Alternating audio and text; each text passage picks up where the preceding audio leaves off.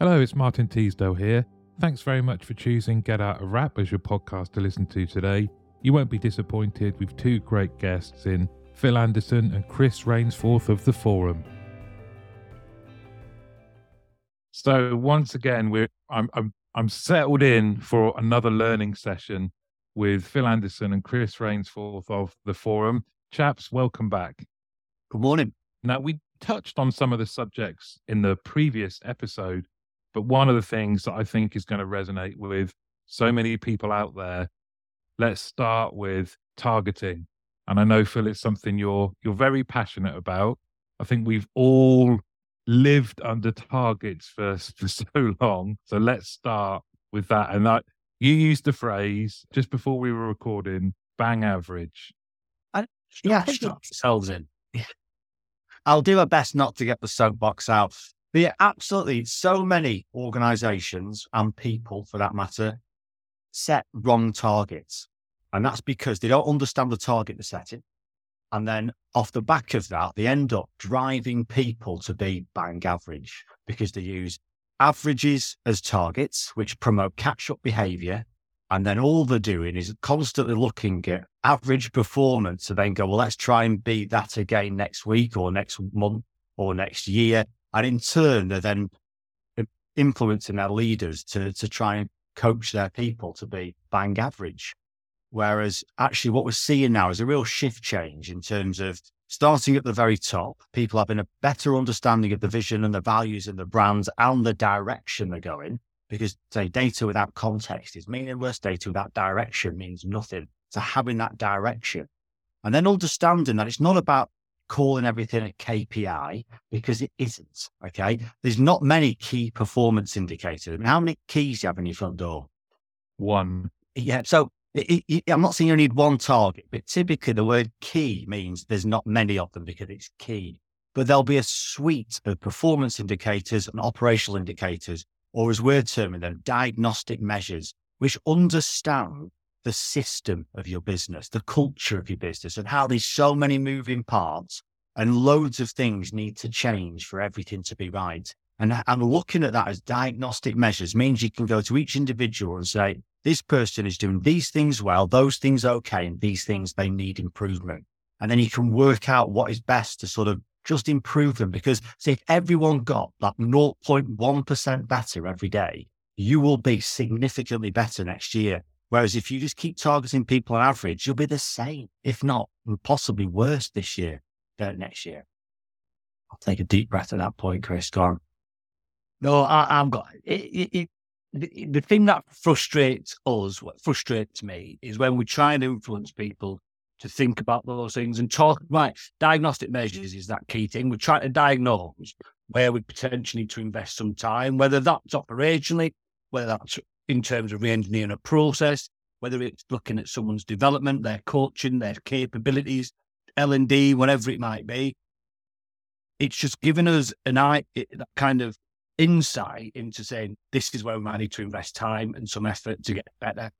When we chase and everything is key, everyone runs around with no direction, no focus, and that's what generates the stress. It generates that disengagement. It generates just so much problem within your organization or your operational area where no one's actually getting any better because no one's focusing on the things that are going to actually add value. And there's two classic examples that I expect the vast majority of your audience to relate to. One is service level. So the classic is inbound call center service level. It is 80% of calls answered in 20 seconds or any variation.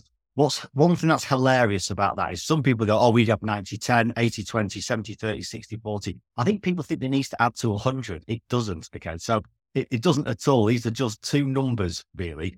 Now, that promotes catch-up behavior. And again, what type of target is it? Are you wanting to get as close as you can, as far as you can? Is it a benchmark? Is it a zero tolerance? And that's crucial because some people like to just overachieve it just in case we get a little bit of, too much demand later on in the day. Some people just want to overachieve it full stop, which is just overstaffing.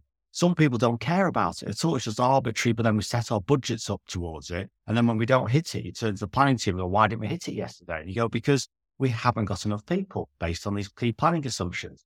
I was talking to one organization recently, and they've got a huge problem with this.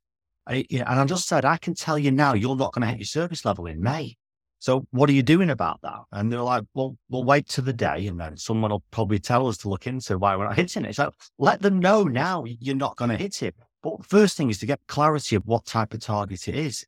If you are bound by law or compliance to achieve that target, the chances are you've got to get above it. But you probably don't want to go too far above it because it would be overstaffing. But there might be a zero tolerance on not achieving that. If it's just a measure of a planning assumption linked arbitrary to customer experience, it's as close as you can. It's the best endeavor to get to that, because actually hitting 78% out of 78% calls in 20 seconds, that's fine. The random arrival patterns of calls, the random arrival average handle time means you're not going to achieve it. So actually 78 to 82 is probably broadly the same, but 85% starts to be overstaffed. Under 75, do you know what? You're going to probably start missing. But that understanding needs to be there so people can understand on the day what we're trying to achieve. The next one is then like a conversion rate. Or say actually average handle time would be the other one. Are you just trying to get everyone to be that average, or are you just trying to remove the outliers? That's driving understanding, to understand actually what happens when you have a really short call. Is that okay? Or is that against the law? Is a long call really, really bad?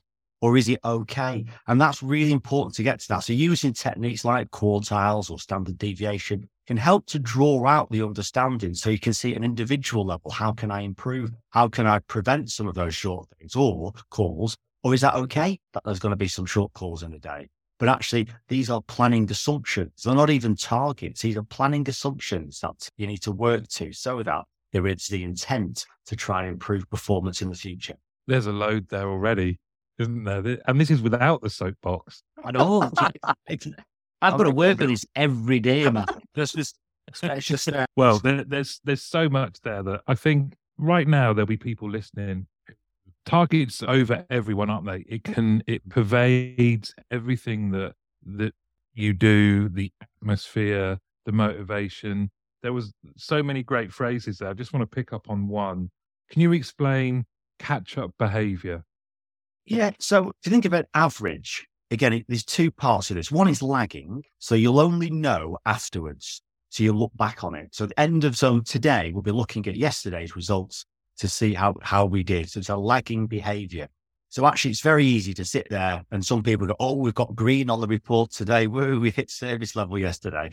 But that could be green from 80 all the way up to 100. And actually, some of that is bad behavior, even though you've achieved it. And then likewise, 79, you might have given yourself an amber, but then it goes to red quite quickly. But then he's not drawing any understanding of the day at all, other than we didn't achieve it, or we did achieve it, or we were close to it. It doesn't help that. Therefore, people aren't going to improve at all. So it's a bit like, I suppose, I was using a simple example, the one I like to use is people wanting to lose weight, which again, a lot of people can relate to that. But you don't want to just keep losing weight until you no longer exist, do you? Okay, because then you just die, you know what I mean? And it's very easy to lose weight, don't eat, but eventually, again, you'll die. So you've got to manage that. Now, if you only ever weigh yourself, that's a lagging behavior. So you only ever find out how yesterday's results have done. Whereas if you set yourself leading indicators like calories going to be consumed per day, calories going to be burned each day, water consumption, lack of alcohol consumption, those sorts of classic things you want to do, you'll slowly be able to drive the right behaviors, which are going to improve, that will lead to the loss. And then out of that, you can start to understand that actually sometimes it's not about the loss, but it's about actually how that weight is made up, because it might just be fat you need to get rid of. And actually you want your body composition to be better. So it reaches a point where it's no longer about the loss. It's actually about something else. It's about what your body's like, what you feel like, how you move. And these are more leading indicators. So again, going back to the question, what's the problem with the catch-up behavior, is that with an average, you're either going to be above it or below it. If you're above it, there's a danger of going, well, we can take our foot off the gas here because we don't need to hit it. And if you're below it, the chances are you're going to have to overachieve to get it up to the average where you are. So again, that's what Chris was saying. You get loads of people in organizations running around doing these different things. Some people are trying to do better. Some people are trying to do not as good to get this average score there. Then it just creates confusion. And that all comes back to service level isn't a target, it's a planning assumption, unless you are based on compliance, you're legally bound to achieve it. And even then, if you're legally bound to achieve it, I'd have a word with them because they probably don't know what they're on about. They should need to set a better direction there on that. So it's about setting that clarity of we need to get as close as we can to this. But actually, there will be times in the day when we won't have to hit it. And that's okay because we know. But actually, that doesn't mean to say we can drive lots of bad behavior to not hit it. It's about driving the right behaviors to ensure we're as close as we can to where we need to be. And that's the risk, is the behavior that it drives. And heard that target drive behavior kind of quote, for years and years, people have talked about that. We've talked about it significantly. And that's the challenge you've got, is that some people try and find and circumnavigate the right behavior to achieve a number that is arbitrary in the scheme of things. And because we focus on those things, we tend to then drive another negative behavior in the business that it's about adding value. So, if we're chasing a service level, we typically forget about our people, typically. So we go, we need to hit this number that someone says we've got to hit. That actually doesn't really mean anything. But to hit that number that doesn't mean anything, I'm not going to coach my people this week. I'm not going to train my people this week. I'm not going to invest in my people this week. Guess what happens? People get disengaged and they go work somewhere else. And then when this perpetual cycle of people telling us that the industry's got a problem with attrition, the industry hasn't got a problem with attrition. Organizations have a problem with attrition because of the way they treat people, typically. Yeah, it's fascinating. And if people are listening now, and you mentioned something there earlier, Phil, around you are seeing this change and that there's some organizations that are making better use of data, but let's say we've got people listening and they really relate to what you both have been saying. Where's the starting point for making this kind of environment better? Where should they start? I think, unfortunately, the world of call and contact centers is very rich with data.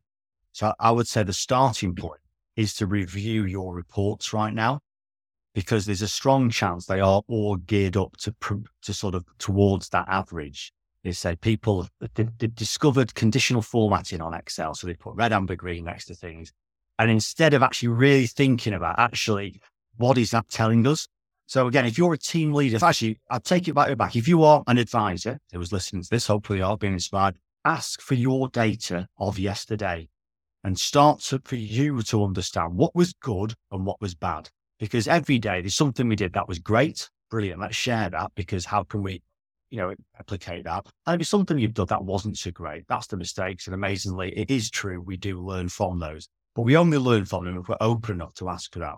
We've got a great example, one of our members who promotes that each month. When they do call listening, the advisor can bring their best and their worst call, because actually when someone recognizes that made a mistake, that's amazing awareness.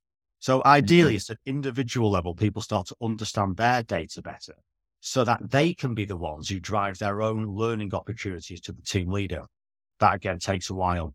So if you're a team leader watching this, start to get the data of your individuals by that level of granularity, not all totals up to look at yesterday versus same day last week and all that nonsense, which is really easy to obviously get together. Look at the breakdown so you can start to, again, draw out what went well.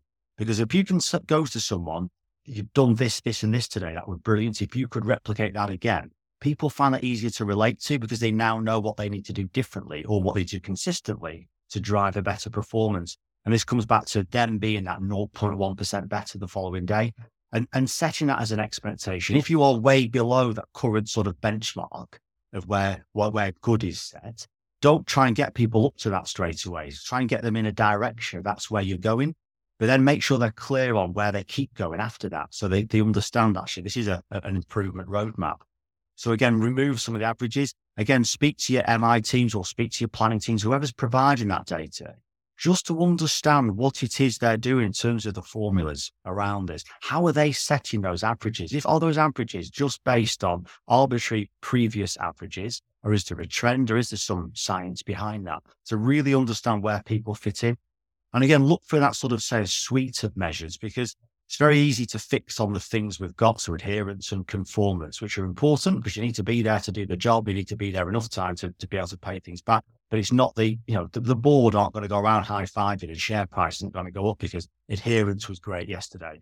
But it could go if it's the wrong way. Understand conversion rates, understand average handle time, but understand really what matters most to the business, which links back to the purpose of your organization. What difference have people made towards that purpose? And if you haven't got the data to back that up, start getting it. That's the key thing. And stop relying on just all this automated stuff that's there, playing around in Excel, coming up with a Power BI dashboard, thinking you've saved the world, and all you've done is created more confusion. And it's that point, isn't it? If the data is presented in the right way, people can drive better behaviour. To Phil's point, it's about individualisation in a lot of cases for that person. Trying to get everybody to hit the same thing rarely works.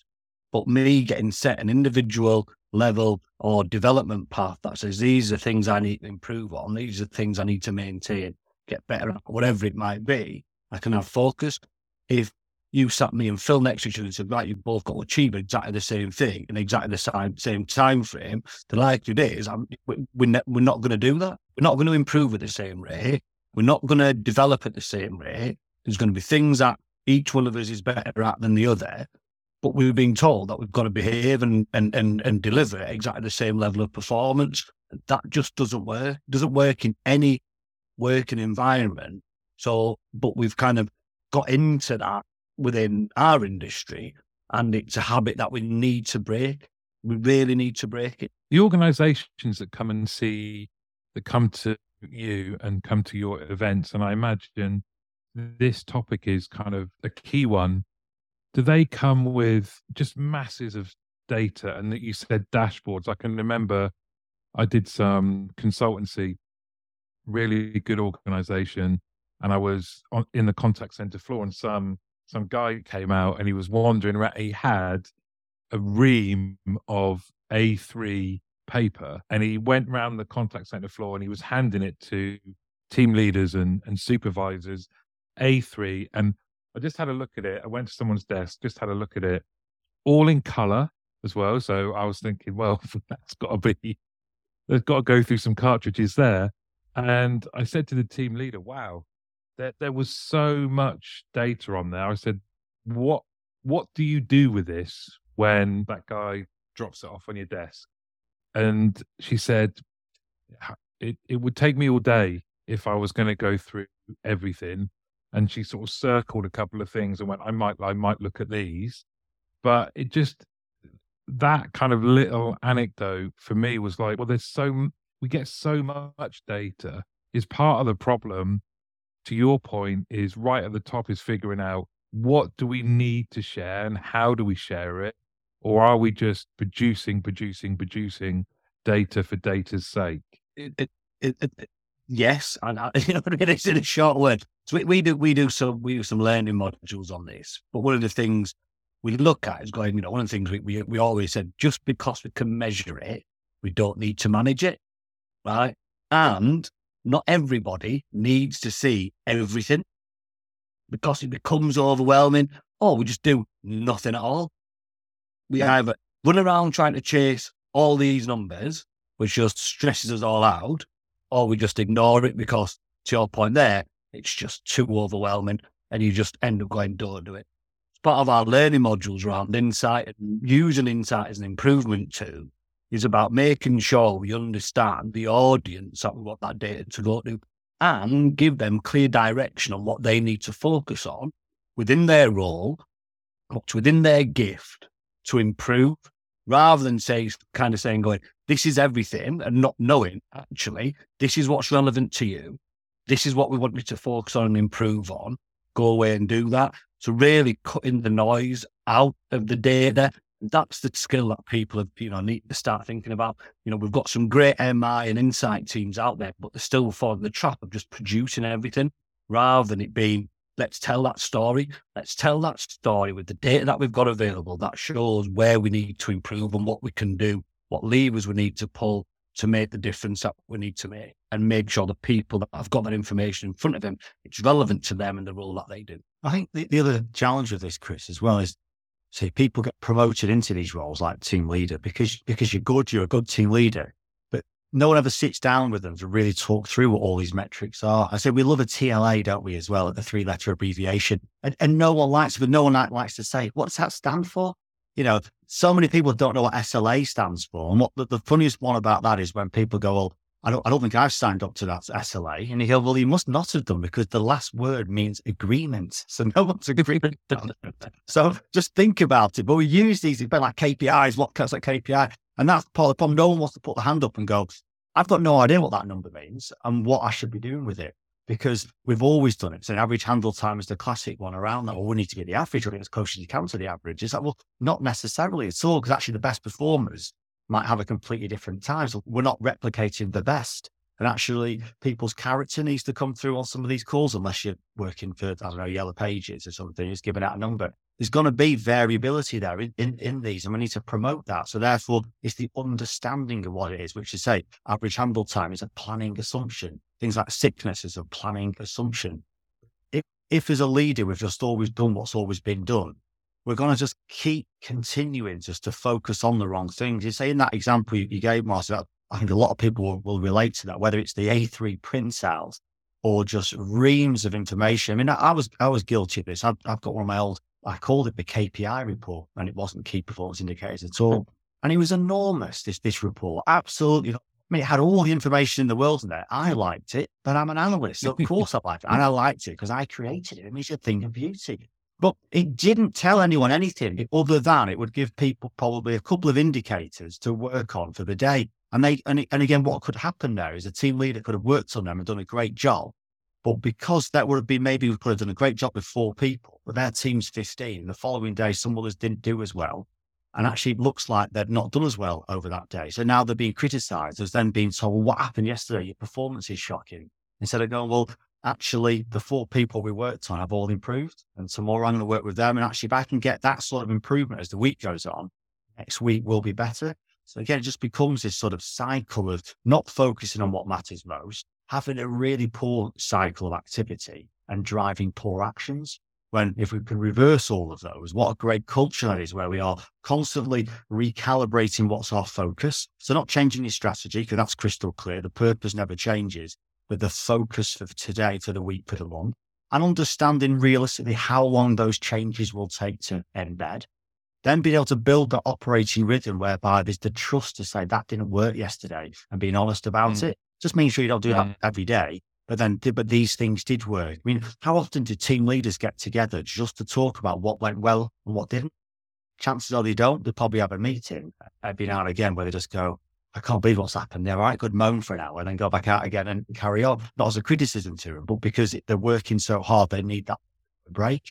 And so again, by creating the right operating rhythm, which is ultimately driving understanding and improvement, you then make great decisions. Because as I said before, if your advisor is educated enough to be able to understand their performance, they can start setting their own direction. The team leader can now focus on coaching, and their operation manager can now understand what's going on across the board to understand what improvements they should be seen day on day. Therefore, what should be the aggregation of that over a week, and therefore what's going to be the improved by the end of the month. Then they can work out what to really focus on. And we've only got, a few examples of that, Chris, haven't we? A couple of great case studies on our website. I'm thinking of Pega and Access SwiftCover, for instance, a great case study video to look at. And that's where they're using the screen grab and desktop analytics to really drive understanding, but not as a carrot and a stick approach, but to say, this is what happened yesterday. So what do you think happened? This is what the data's saying. Now, where can you improve on that? And I think that's where we need to get to, because all of a sudden, going back to the sort of starting point, it's no longer bang average anymore. This is about everyone being better. And if you streamline and focus on the right things, the post-mortem of performance becomes quicker. And that then speeds up the improvement cycle. Because if we've got 100 things to focus on, it'll take us hours to talk about what went wrong yesterday. Well, all these 100 things went wrong yesterday. Well, what are we going to do? I don't know. We'll sit on a meeting for an hour and have not moved anywhere forward. If we have those 2 or 3 things that we're focusing on, that post-mortem happens quickly. What happened? What can we do differently? Right, okay, let's worry about that. Think forward and look at how we're going to improve. It's just we spend so much time looking at the historical failure, if you want to call it that, because there's so many things that we're trying to say we need to do, and actually we don't. It's not like that anymore. As an industry, it's about, let's have a look, let's get through that information quickly, let's plan on what we're going to do to make sure we kind of move forward with what we're doing. So it is that speeding up of the cycle allows us to get to a point of improvement quicker. And also, just on that point, Chris, there is still a big problem with cover up. Yeah. Constituency, big one. DYA. Yeah, it's that too often. There was a problem yesterday, right? What can we hide? And if you think back to, say, service level, again, that's a classic example where people start going, I tell you, well, let's ignore the calls that were abandoned in less than 20 seconds. And you go, well, yes, you could do that, but do you know what? We've just manipulated the data, and it's those sorts of things which people can do. And again, that's the beauty of Excel. Again, looking back when I was an analyst, I should have just said to people, well, what do you want me to make the number look like? I'll put it like that. I can put it in there. It's not a problem. Just, and sort of don't distort the data. Just use what's there to drive improvement. Because if things happen as a one-off, as the name suggests, it's a one-off. But if it keeps happening, we need to do something about it. If we keep covering up, though, we'll never learn from those outliers. And actually, often the learning does come from the outliers again, not just average. Because again, going back to those reports, if everything's just green on there, you go, oh, great day, must not bother doing anything today. Actually, the chances are not everything was great. I think there's so much complexity in our world, isn't there? In the world of contact centers, there's so many variables, and the reports, and you talked at the outset around the vibe. What does that create? And I can remember it feeling close to being a sense of panic, that you would look at the reports and, like Don Quixote, you would charge off at a windmill and go, right, we've got to make this red area green for tomorrow. And you would do it. And then guess what? You'd go, right, there's now another area that we need to go and sort that out. And it wasn't progressive in any, it was very much reactive, and it was stressful. Chris, you mentioned earlier the stress levels of living in an environment under targets that are reported on in great detail can be exhausting. I agree. Can I play devil's advocate for 1 second? This is the ball, because I'm just sat here and I'm going, is there a lot of complexity? Question. Or have we just made it really complicated? That's the thing. Is the complexity there, or is it us an industry that have complicated it?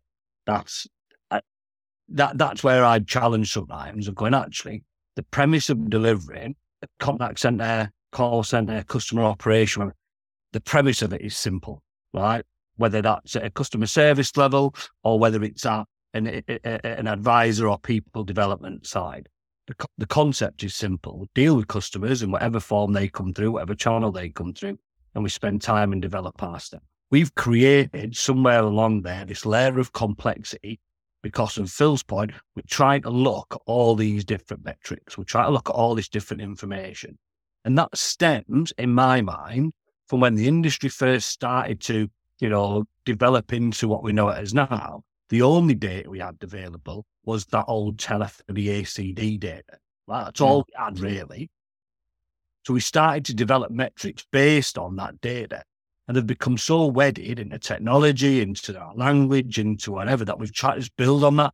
So instead of kind of reframing what we do as an industry, we're still using outdated metrics to tell us that's what the performance is.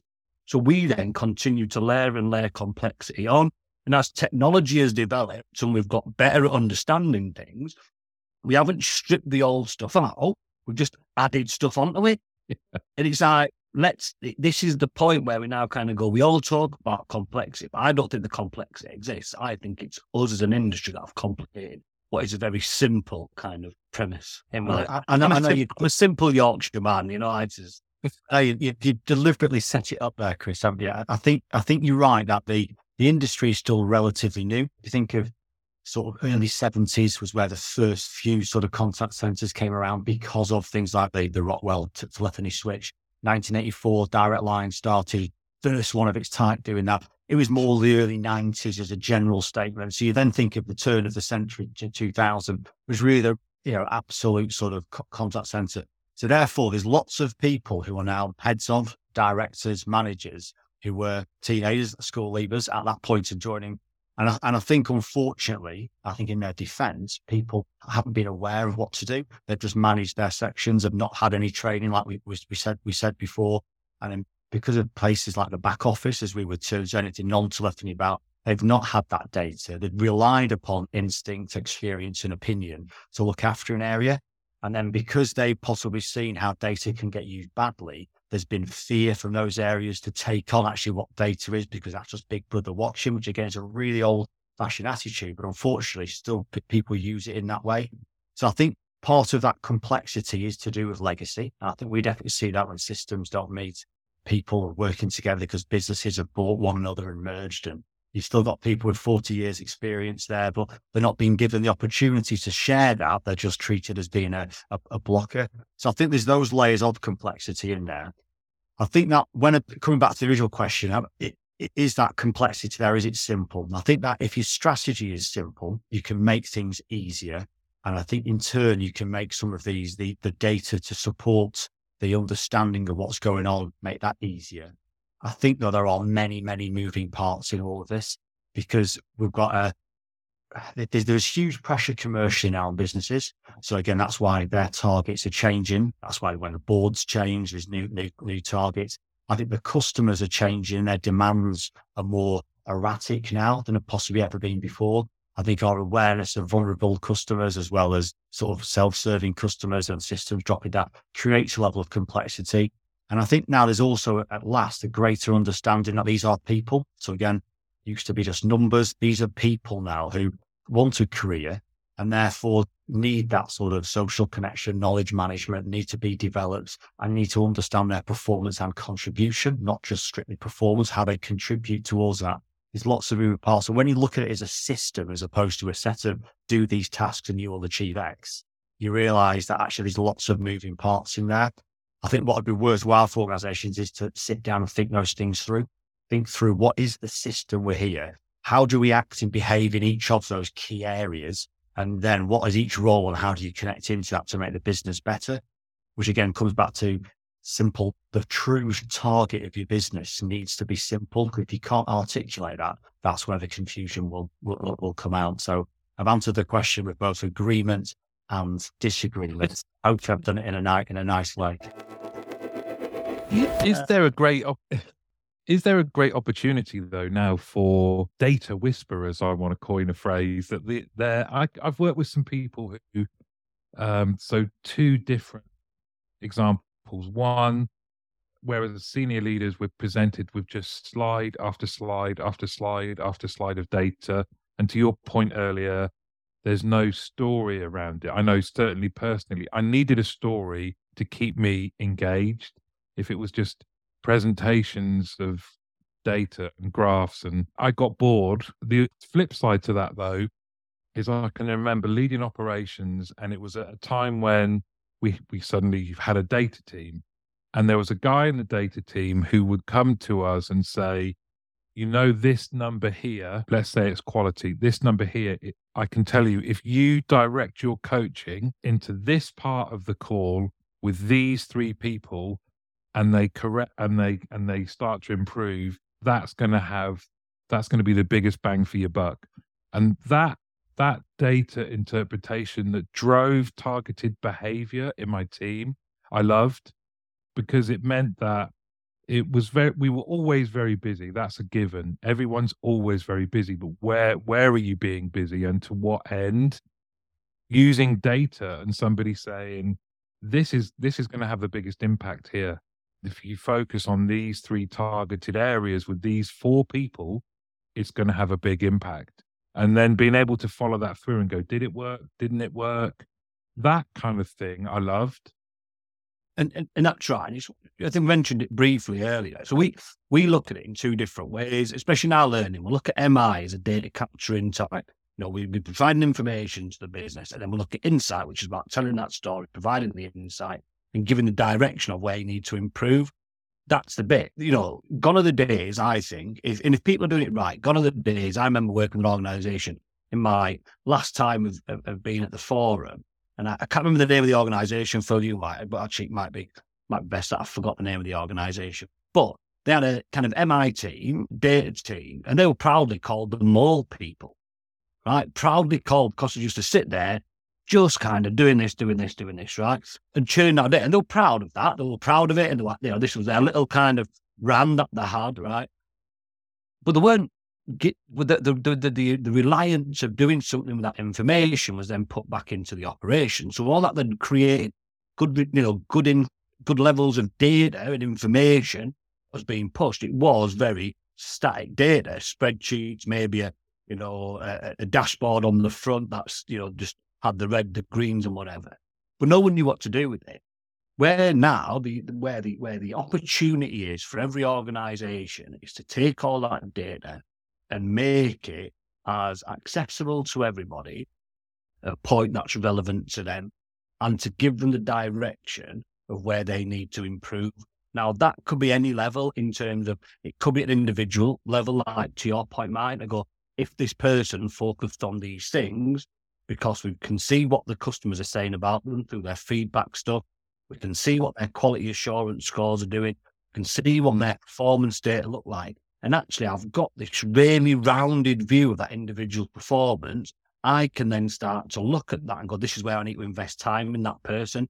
And if we get it right, and we can start to aggregate some of that up, we can start to go, where's my time best spent? Is it best spent focusing on an individual to get better at their, or actually, is there a more collective issue at large here?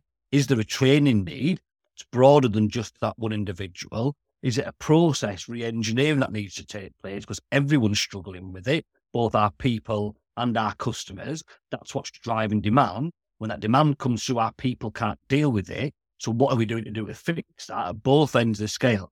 It's creating that insight that allows us to really focus on what the improvement needs to be. That's where the opportunity is. It's not about creating more. It's about stripping back what we've got, focusing more on the things that are going to actually add the value. That's it. I can't stress that point any more. It's not about everything. It's about the right things. And that just, in simple terms, is making sure whoever is sending out information knows, is this purpose for purely updating people? Is it there to persuade and drive action? Or actually, is there some data here? I need to go away and explore this because I don't actually know what I'm sending out. Because that's the other danger, isn't it? Someone's sending out this stuff and it's actually going, I can't, no one knows what to do with it at all. And it's just thinking out there will be some information that is just purely, this is what's going on right now. But actually, you don't need to do anything. Just keep doing your job. Don't act or respond off the back of it. If you need to, we'll let you know. Then there's the information about driving action, driving decisions. And that's where you do strip out anything else. We talk about the pyramid principle. What is the headline? Okay, what is the headline that everyone can read? And then if there is, you do want more support information about that, you can have a look as you go down, but not every reader does. And then likewise, recognize when there is difference on a day that needs exploring. Well, guess what? Analysis takes time. It can't just be someone's quick interpretation. That isn't analysis. So someone then needs to go away and do that piece of exploring and then come back to probably a control group to talk through their findings. Because again, the findings will be purely from the data and their understanding. It now needs other people's perspectives to be able to add the context to it. Again, data needs context. And again, data needs direction. Without those things, don't use it. Don't send it out. And it all starts with as well. I want to come back to something you said right at the start was around targets. So that surely then everything supports whether you've got your targets right and you've got people's understanding of them aligned as well, because then the data either perpetuates or helps or gauges people because of its interpretation versus the targets. What do you advise the organizations that come to the forum around targeting? So again, there's a number of levels on this. In its simplest form, we have the strategy pyramid.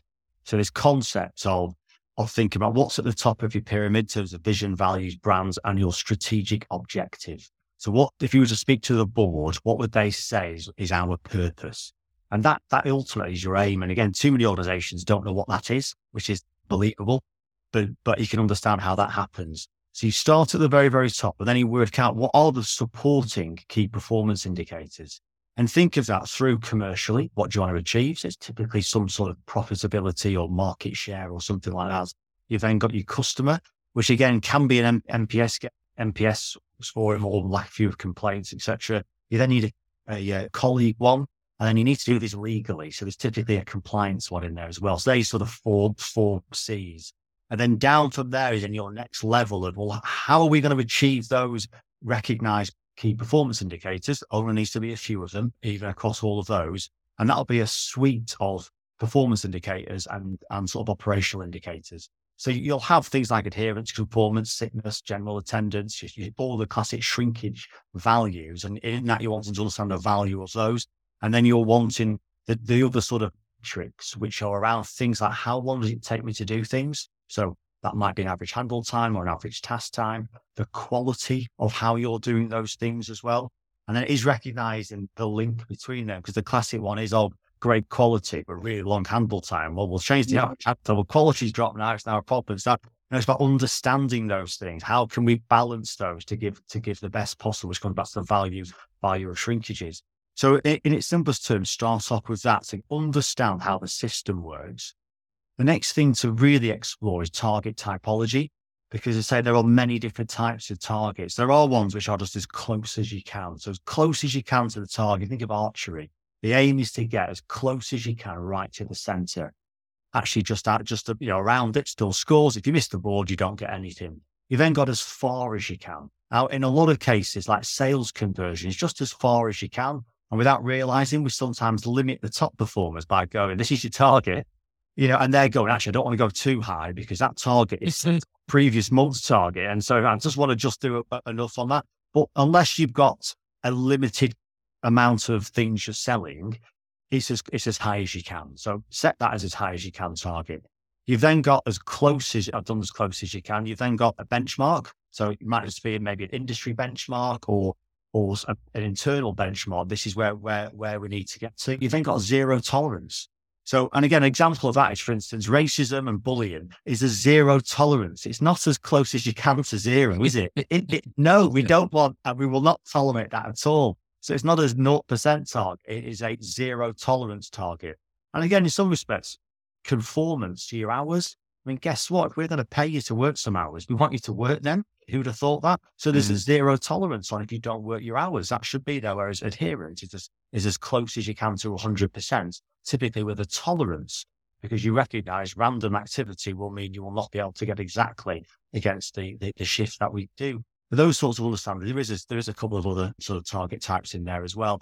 But you can already see how it's really easy. If you set the wrong target, that can drive the wrong behavior. Because again, people, which is brilliant that we have people, they have their own interpretations of these things, don't they? Because they think, well, they're trying to play a game. So again, this is why it's really important to keep that dialogue open to people to say, this is the direction we're going, and this is how we're going to help you, and this is how you can help us to achieve those things. And going back to those sorts of basics, not carrot and stick, I think is the best thing. Again, Dan Pink's, that's all about autonomy, isn't it? Autonomy and mastery. If you've got that, if everyone can master their role and become better and fulfilled and realize the difference they are making to the organization, what a better place you will be in for them. And that's where that kind of relationship across the operation needs to be. I think we talked about it a little bit, last time, was around making sure that operational relationship with, whether it's you're in that insight team, your team leaders, and your operational leads, your planning team, that's where it needs to be a cohesive unit. Because when you start to look at performance in the right way, the only way really that we need to keep that focus on it is to have that nudged feedback throughout a continual process of going, this is where you're going. The old, I'm not degrading this in any way, shape or form, but the old way of kind of just putting it, I'm going to put half an hour a week in with everybody, or I'm going to put an hour a month in with everybody. Those things can, let's continue that. But if you've got good relationships with your operational team, if they're focused on the right thing, we're not chasing that service level, that's arbitrary. So we can be a bit more flexible with the people that we've got to say, actually, I need to spend some time with Martin today, right? But his coaching session's not till next week. Oh, well, I'll wait till next week to speak to him. But then for the next 7 days, Martin's still having a bad performance and bad behavior. All you're doing is sending him his time. You're sending his results, but you're not doing anything about it. Well, if you've got that cohesive kind of collaborative approach to how your operation is working, you can have those sidebar conversations. You can have that nudging feedback, that nudging coaching, that discussion continually. And that's why we need to limit the noise. Because if we limit the noise and we stop team leaders and operational leaders running around like headless chickens to chase targets that don't mean nothing, then guess what? We can focus on our people and we can develop our people. We can spend our time with our people. Typically, a team leader will have this list of things they need to do in a day, and they'll go, I've got this coach and I've got this, I've got this, I've got that. Oh, we've not had targets yesterday. We need that stuff. I'm going to just beat people up all day and firefight. Oh, and then guess what? I've not done my coaching session. I've not done that. I've not listened to any calls today. I've not done whatever. So all that kind of development behavior gets pushed aside. And we just need to have that, that ability to be really flexible in how we use that information. And if we've only got one or two things that we need to be focused on at individual level, it's so much easier for us to do that on a continual improvement, coaching, development basis with our teams. And I think all of this you're sharing so much great insight. There's that word. I think one of the things as well is questioning the targets, questioning the data, and bringing it all together, or like you said, around that kind of shared purpose. Is it supporting the purpose of what our organization does? Will surely drive the right behavior. I spent a long part of my career in sales, and I think for anyone listening that is in a sales environment, targets can give you nightmares. And to your point, Chris, about what am I going to do right now with my time if I'm a team leader or if I'm a manager? It's going to be something that means that I don't have grief tomorrow. And that might be the worst thing to do for my team because I'm not developing them. And then guess what? They leave and then I go, oh, how am I going to, I've got to replace somebody. But it's because you're trying to get into a position where you're not getting grief over your targets. And that can be, it can drive the wrong behavior. Now, I'm taking this as a kind of confessional. I was team leader of a team, and unfortunately, we sat right near one of the director's office, and we had a wall board, and it had our both call stats and sales performance on there ragged. So at a glance, when he left his office, and he was a very combustible person that would quite happily shout at you. When he left his office, that's the first thing he looked at was the wall board. And I don't mind admitting, to give myself some breathing space, at times I'd screenshotted when it was predominantly green. And if I could see him getting up and I knew he was in a bad mood, I replaced the image on the wall board just with that with a screenshot. And you could see him walking past. Yeah, good. Give me a thumbs up. And I'll be like, yeah, they're doing well. Don't stand and look at it too long. It's not going to change. Yeah. But that's a perfect example, right? And we're on this podcast, Get Out a Rap, right? And that was, I know it's a tongue-in-cheek thing, but that, we go, what are team leaders focused on, right? So if we're going, so we're out of service, we need to do something. Yeah. Team leader spends the next 20 minutes, half an hour, monitoring a queue, monitoring the kind of whatever the call statistic, or walking around the context of the floor going, get out of rap. What are you doing in rap? Get out of rap. Do that. And now we're doing something that's adding no value, causes a load of stress, probably disengaged the team. Everyone's going, oh, here comes Chris again telling us to get out of rap. All that behaviour is happening. So true. Because we're not focused on the right stuff. It's embarrassing. You always say it out loud, Chris. And again, we're laughing because we've all been there. And say again, the environment I was at, my real-time team was sat there and it looked like they weren't doing anything. They were then in trouble. Well, what are you doing? I said, you're doing the very thing to keep their eye on the cues. You've asked them to keep their eye on them. But now they're keeping their eye on them, it's quiet. They want them doing something else. They then do something else and someone goes, there's a call queuing. And again, all these 2 calls queuing. And you go, well, that's brilliant. We've only got 2 calls queuing. That means the day has been perfectly planned because we've only got an 80-20 that we haven't got the budget to achieve anyway, which means the random arrival pattern of call means that's perfect queuing. But no, we've got to do something. As you say, people then start going, oh, I'll ring them back. We've now got an outbound call we've got to make later on. And it's just, that becomes the unnecessary confusion and complication, which I think we were referring to earlier. That complexity shouldn't be there. That's just reactive behavior. People almost thinking, I need to say something because I'm in charge. Again, Marcy, your example, like Darius, he probably felt he needed to contribute in his defense. And do you know what? His boss previously used to always point to the wallboard. So I'm going to point to the wallboard sort of thing and show that I know what I'm going on. And actually, if they'd been turned off, he probably wouldn't have noticed for a fortnight, would he? You know what I mean? He just goes, No. And it's those things that we've bred this behavior, and it becomes a habit, doesn't it? The habit is, I think as you said earlier, Chris, what's wrong today? Let's find something that's wrong and let's get people to sort that out, as opposed to going, what are we doing really well today? You know, what are we seeing there? Because actually, in those instances, all these calls queue, but if customer satisfaction is great today, you know, and actually sales conversions are great today, and we're all hitting all those other objectives, it just doesn't matter. There's a few calls in the queue. That is for tomorrow's meeting or the monthly meeting after, to say, are we happy with that? That actually we're achieving these commercial aims and we're doing it really well for the customer and for our colleagues. But do you know what? The call time's gone up. We was on a conversation this week with one of our members around the service level because they've been put under pressure because I think it's the financial ombudsman that said calls should be answered in less than 10 seconds. It's just utter nonsense. I mean, who on earth has come up with that? Again, I'll put that to one side for now.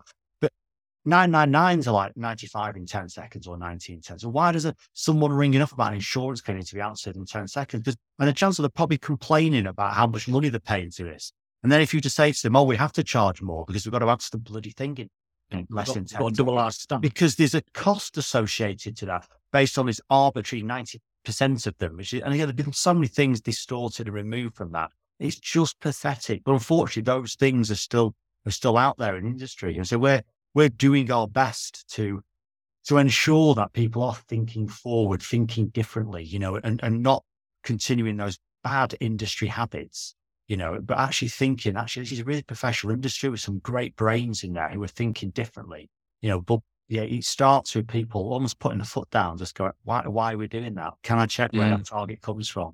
You know, if we did achieve that today, what difference is that going to make to the board meeting tomorrow? If the board don't care about average handle time, then do you know what?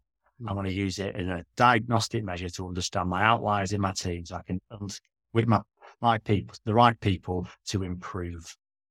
And that's a really key point. Go back to what I said, all this performance, whether it's performance data insight, it's about focusing on what matters most. And that is always a critical point. You know, back to Phil's point there, you know, if we're measuring something and we're chastising people over the delivery of something, if that doesn't align to our strategic delivery as a business, we're just wasting our time. And if we're wasting our time on those things, the things that are adding value are not getting the focus that they deserve.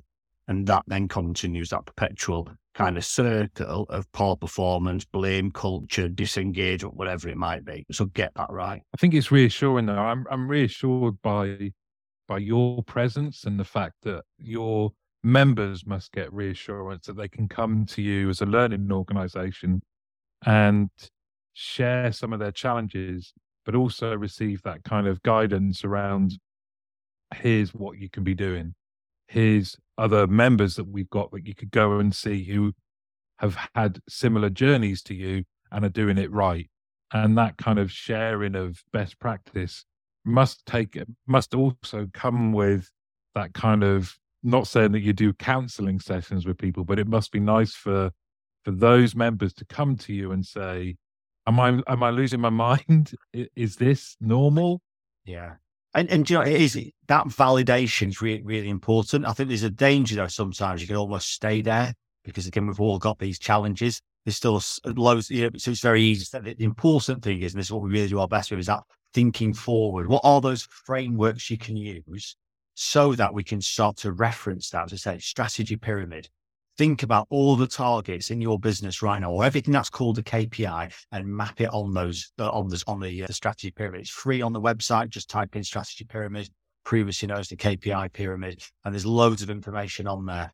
Then you've got your target typology. Let's really understand those things. And again, that's taking smart. I think people have heard SMART measures in terms of being specific, measurable, Achievable, I prefer A being attainable, because that sometimes means you can do other things.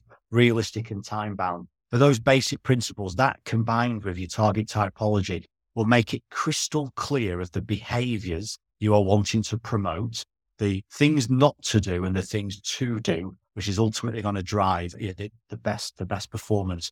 And one word I mentioned much earlier as well was around contribution.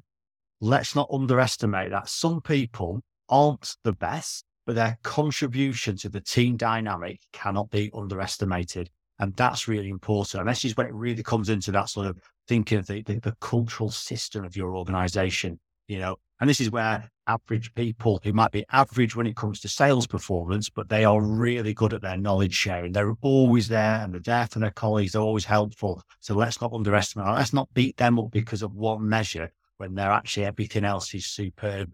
Because actually not everyone can be the best, because the moment you create any form of league table, you're going to have someone who's not as good anymore within that. And again, it was what was that metaphor or analogy Ian came up with the other in the week, Chris? Was it the crab bucket?